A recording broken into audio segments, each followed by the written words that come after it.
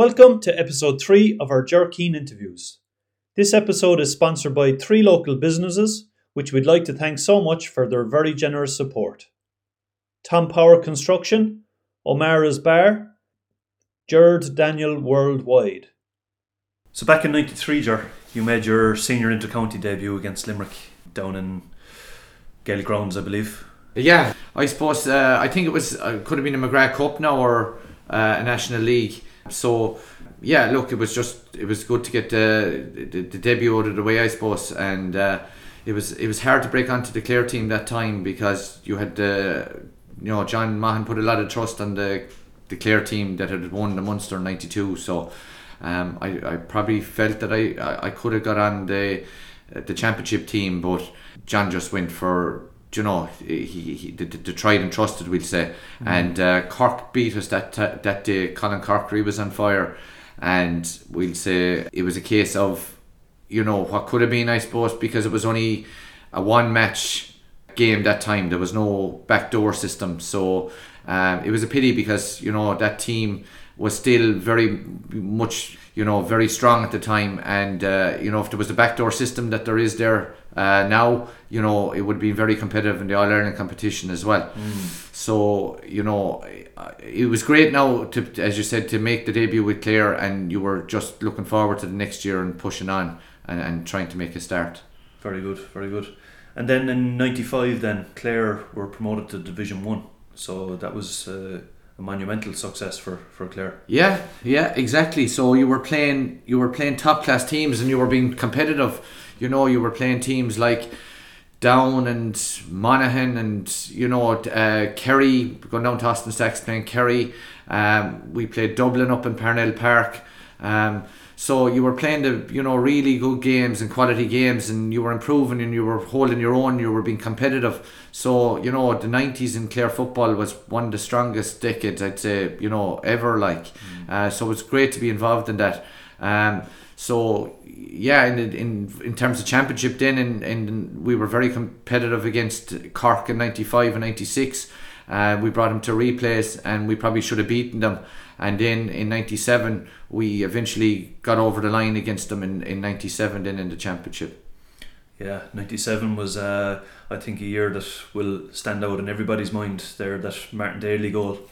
Where you fed him that pass that day, Yeah, it was fantastic. There was a big crowd in Cusack Park that day, and it was televised on RT as well, so there was a great buzz around.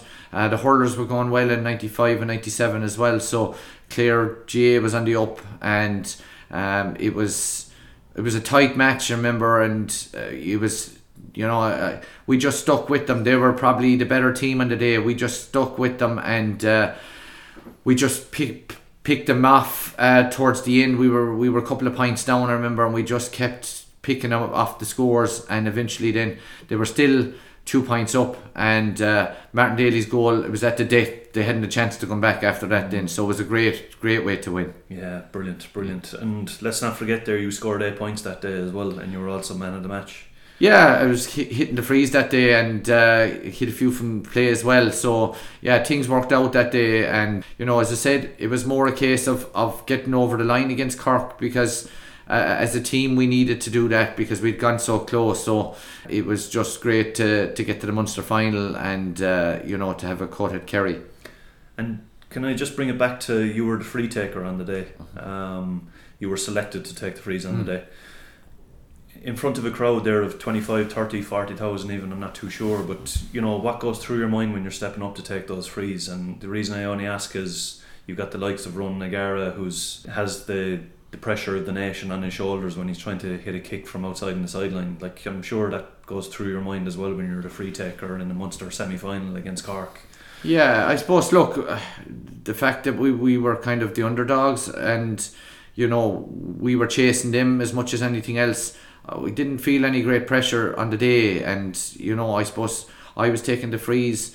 Aidan O'Keefe would have been taking them before, and maybe Martin Daly as well. So just on the day I was hitting them for whatever reason, and they were going well that day, and you were just a case of stay in the moment, and every free was counting on that day, and thankfully they were going over. So look, it was just a case of whatever it took. It was just, we were very determined to beat Cork that day, and it was just great to get over the line. Very good. And do you want to speak about the Munster final at all? I know you were defeated, unfortunately, but yeah, we were playing preparation, and things are going well. John O'Keefe was the manager that year, and who was a Kerryman as well, and we had been playing challenge games with Kerry, and we were thereabouts with them, and we beat them actually in the McGrath Cup in '97, and they had a lot of their winning team, they had Dara O'Shea, and they had Dara Canada, and you had Maurice Fitzgerald as well. So there was a great boost for us to beat them in Cusack Park in '97. I think it was around maybe April or around that time anyway. But of course they were well warned as well. Then Paddy O'Shea was over them, so that there was no surprise element coming into the Munster final. And we were very close to them. Palais got a goal. He said afterwards that he was going for a point and it dropped into the top corner. So they beat us by 4 points, but again there was no backdoor system at the time, so that team would have really benefited if there was a league system or a backdoor system, because Kerry were just starting then to really come to the fore and dominate football for the next 10 years. So I suppose that was our chance to get over the line, and it was very disappointing that we didn't win it. Yeah. They won the All-Ireland afterwards. Actually, they beat Mayo in the final. Okay, well, it's testament to how strong a team and how good a team they were at the time, and for you guys to be competing against them, it says a lot for that panel. Moving on then to '99, you were the only man, or the first man, Kilkee man, to win a Railway Cup. Can you tell us a bit about the Railway Cup and what it entailed at the time? Yeah, so the Railway Cup was a interprovincial competition, and it probably was there since the 40s, and it was a big competition around St. Patrick's Day where all the provinces would play each other, and then the final would be on Croke Park, and you'd have crowds of 15,000-60,000 in Croke Park. So by the time we came around to playing it, we'd say the interest in the public had dwindled a little, and it wasn't a high profile event in the GA, but it was still a big achievement for players to get on, and the players still bought into it, and you had all the best players in Munster still at that time playing it. So around that time I think Paddy O'Shea was the manager, and we trained for it and stuff, and I actually made my debut in that in '93. I hadn't actually played championship with Clare at that stage, and I think they were short a few, and Noel Walsh called me up, and I think I was only expecting to go down and just make up the numbers, but maybe with about 15 minutes to go, there was a free kick on the 21-yard line, and Maurice Fitzgerald was taking it, and Noel Walsh called me over, and he says, "You're going on now and you're going to take in that free." So he was a great Clare man. He was always trying to promote Clare, and he got me the slip. He said, "Don't worry about the slip," he said, "I'll sort that out." And Maurice Fitzgerald was lined up to take the free, and Noel Walsh roared into him to leave it to me to take. So it was an easy enough one out. It was only about 21 yards out straight in front of the goal, so you couldn't miss it. But it was a good memory for me in the sense that I was telling Maurice Fitzgerald to step aside, and I was taking the free, but it was still good confidence for me. And Noel Walsh, I'll always remember him for that, that he was trying to promote a Clare man and trying to promote, get confidence into Clare that you were as good as anyone else, Absolutely, yeah. And let's not forget the skill and the talent that Maurice Fitzgerald had, and he's been asked to step aside so Jorkeen can take the free. Yeah, exactly, yeah. So keeping the head down afterwards, alright, but it was great to play with players like him, and you had the top players from all over Munster, and Seamus Moynihan was playing that day as well, and you could name a good few more, but it was just being the dressing room with them. It was just a nice boost, and it was always something I'd look forward to. Yeah, well, you were definitely mixing it with the best of them at that stage, Yeah. Eventually then in '99, I think we got over the line in the Railway Cup, and I suppose Noel Roach probably should have been the first Clare man to win it, because he had played with Clare for so on. I think he got on one Munster team with 14 Kerry men. So I'd always look to try and if we could at all get on that team as well. So it was hard to break on when the selectors were Cork and Kerry as well, So I was a sub in the 99, but it was still a great honour to get to be involved in winning the Railway Cup, and I started in the following year as well against Connacht. So it was just something that I'd always look forward to, and it was a competition I enjoyed playing in. Very good. And then moving on to the following year then with Clare, you got to another Munster final against Kerry again. So you were still on track. Yeah, we were still on track. Clare had been in the 90s, it was a very successful decade for Clare, we'll say. I remember in the McGrath Cup, we had one team competing and there was another team competing up in the Connacht competition at the time. So there was lots of Clare players coming through, and they'd got to a Munster final in the minors as well, and Michael Galvin had been coming through as well around that time, and David Russell and Mike Shea were starting to come to the fore as well. So it was still great having the Kilkee representatives on it, and we got to the Munster final against Kerry, and Kerry were really starting to turn the screw at that stage, and they were dominating the whole All-Ireland competition from 2000s and that time on. So we were competitive enough in the final, but they beat us reasonably comfortably in the end, but it was still good to be getting to Munster finals. But again, Kerry were hard and formidable at the time, so it was maybe that's where the system needs to be looked at for future players, and having a league system or a Champions League system where you're not in a province and you're dominated by Kerry or Dublin. It's definitely something that players and former players and current players would think that everyone should be given a fair crack at the whip, and not discriminated against in certain ways because of where the province you come from. Yeah, understandable for sure. What advice would you give someone wanting to pursue a career in Gaelic football these days, Ger? Well, in anything, I think, when you're younger, when we were younger, we had the options of playing every sport. We had the Olympia Hall, we had the Square, we had basketball courts up the back of the convent. Kilkee was like a massive playground, and we played every sport and loved every sport. And nowadays, I think that if you can get that involved in kids at an early age, I would say play every sport. Develop your coordination, develop your endurance. I'd love to see even a little bit of athletics back around Kilkee, and young lads. We all played, we did athletics, we won an All-Ireland novice with Ger Crotty, Tom Nolan, Dennis and myself involved, and all those lads, they ran. Michael Galvin, Tom Kerwin. If you go through all the team that won in 2003, a lot of them did athletics and had a base, and then playing basketball and learning to kick with your right and left leg, and using your right and left hand, and become bilateral, and all those coordination and fundamental movements. If you can start the kids with that and make it give them somewhere they can go, that it's enjoyable to do this, and that the coaching's enjoyable, and you don't take it's about just enjoying it when you're young, learning the basics, and getting the kids to buy in and play when they're older, and having a dream to play with Kilkee, and having a pathway for them. Exactly. That I know they're Kilkee are in the underage with O'Curry's and Avon, and that's good for them because they're playing at a higher division, and for the whole of West Clare, there should be the top class coaching brought in. They should be getting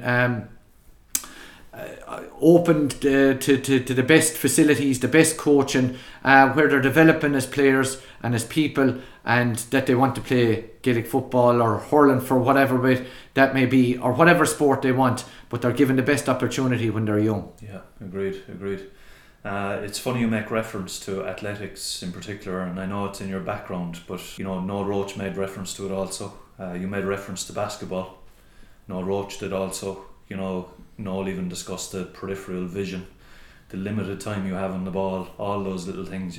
They're the foundations really for whatever route you decide to go in your playing career, whether it be hurling, football, athletics and basketball. Yeah, they're the foundations. They're the foundations. Good point, Eddie. If you don't have those foundations up to the age of 10, then you're going to struggle. You know, so you need to have those foundations in place up to the age of 10. And again, years ago, people did a hopscotch on one leg, they did hide and seek, they did tag. That's gone now. So you have to have it in place, that your fundal movements are being done, that there's a pathway for the kids, that they're able to train 2 and 3 times a week for football. You know, like going back to the PJ Careys, Paddy McDonald's, the Anthony Gearys, the time they put into us with all that stuff, that's where it starts. And there's no glory in that. Yeah. There's no... That's hidden work. That's the work. The glory is alright when you're winning county championships and so on. But if that work hadn't been done with Kilkee underage, there was never going to be any county championships out of it. So, you know, that's where, you know, that I'd love to see, you know, better facilities, and the club are working hard, and, you know, even a West Clare facility that, you know, people are getting that exposure to the best coaching, to the best movement, and they're developing the whole time and getting those fundamentals right. Yeah, agreed. Ger, why did you want to become a teacher?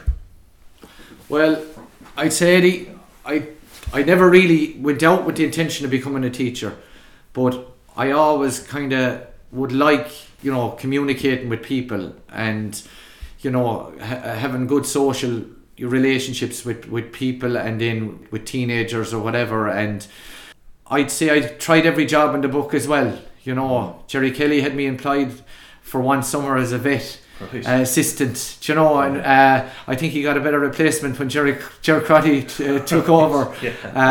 But he was very good to me. I worked with the council. Donny Buckley got me into council during the summers, and I worked with Dad, and that was a leveler. I swept the streets and cleaned the bins, and I worked for a while in the bank for my co-op year.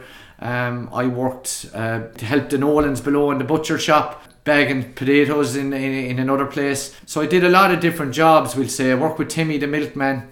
A lot of the lads around here worked with Timmy, and he was awful good to us. And you know, in fairness, he employed a lot of Kilkee lads, Timmy Meany, and I learned the value of hard work and what a job was. And, you know, teaching, then I kind of fell into it, but it tied in with sport and helping people and mentoring people and trying to improve people. And I really enjoy teaching. You know, I enjoy going in, I enjoy the interaction and trying to help kids improve and give them advice, help them in the classroom. And I think it's more important now than ever, you know, the role of a teacher, the role of a mentor. And that ties in again with the coaching and giving kids role models to look up to, and, you know, not to be taken in by social media or the television or the Sky Sports, you know, that to make it as realistic as you can as possible. And I suppose, you know, the perks obviously of teaching are the holidays, right? Yeah, well, you're with teaching, you'd say the time is your own, in the sense that if you're working, you can get up early in the morning and correcting, or you can do it late at night. And then, of course, you know, you have the benefit then of the 3 months of the summer then. And I'd often do summer camps, and we held a summer camp in Kilkee for a while as well, where we had the young lads in.